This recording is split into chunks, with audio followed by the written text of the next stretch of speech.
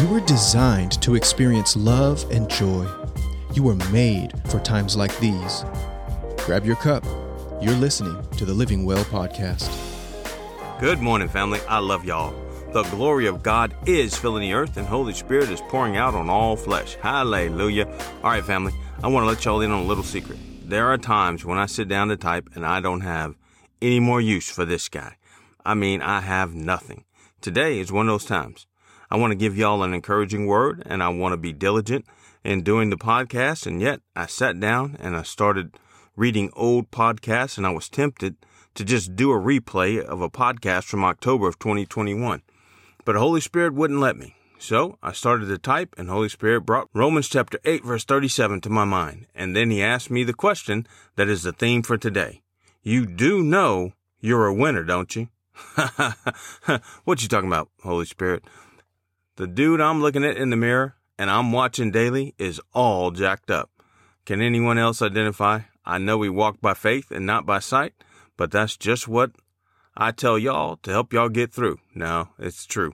In the real world, I got nothing. I'm sliding by and trying to stay positive and survive another day.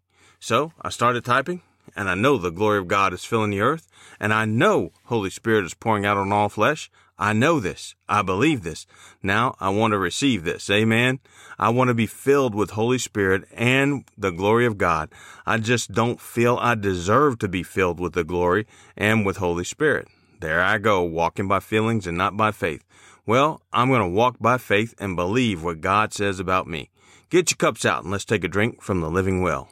Romans chapter 8, verses 31 through 37. Let's drink up. What then shall we say to these things? If God is for us, who can be against us? He who did not spare his own son, but delivered him up for us all, how shall he not with him also freely give us all things? Who shall bring a charge against God's elect? It is God who justifies. Who is he who condemns? It is Christ who died and furthermore is also risen, who is even at the right hand of God, who also makes intercession for us. Who shall separate us from the love of Christ? Shall tribulation, or distress, or persecution, or famine, or nakedness, or peril, or sword? As it is written, for your sake we are killed all day long. We are accounted as sheep for the slaughter. Yet in all these things we are more than conquerors through him who loved us. Hallelujah. Ooh-wee. That's what I'm talking about. I love the Word of God. Romans 8 is my favorite chapter in the Bible. These verses are so encouraging. Come on, somebody. I want to just focus on verse 37, but as I read the previous verses, I just had to include them. If God is for us, who can be against us? Or I sometimes say to myself, if God is for Bob Wells, who gives a flying rip who is against Bob Wells? Come on. All right. I'm getting so fired up now. Let's get to verse 37, and let's get verse 37 in our spirits. Yet in all these things we are more than conquerors through him who loved us. Yet, the word yet in this case is like the word but. Yet, or yes, bad stuff is happening at the moment, but change your perspective, change your understanding, change your attitude, change your paradigm. Yes, it's bad, but I'm still badder. I'm still untouchable. I'm still kicking the shin splints out of the devil. Yeah, I need some money, and I have God's grace, and my God shall supply all I need according to his riches and glory by Christ Jesus. Yes, the doctor said heart attack, and God said, by Jesus' stripes, I was healed. Yes, my child is out in the world, and God's word says that my child's days were written in the book before even one of them was lived out. Yes, the divorce is final, and they moved out. God's word says love conquers all. God's word says I will never, no, not ever, no, not ever leave you nor forsake you. Woo-wee. Family, that's just from the word yet. Amen. All right. Yet in all these things, what things? I just went through some pretty major ones. Maybe you have another issue. Your issue falls into the category of all these things. Finally, or family, the enemy, the world, and you are going to bring issues and problems.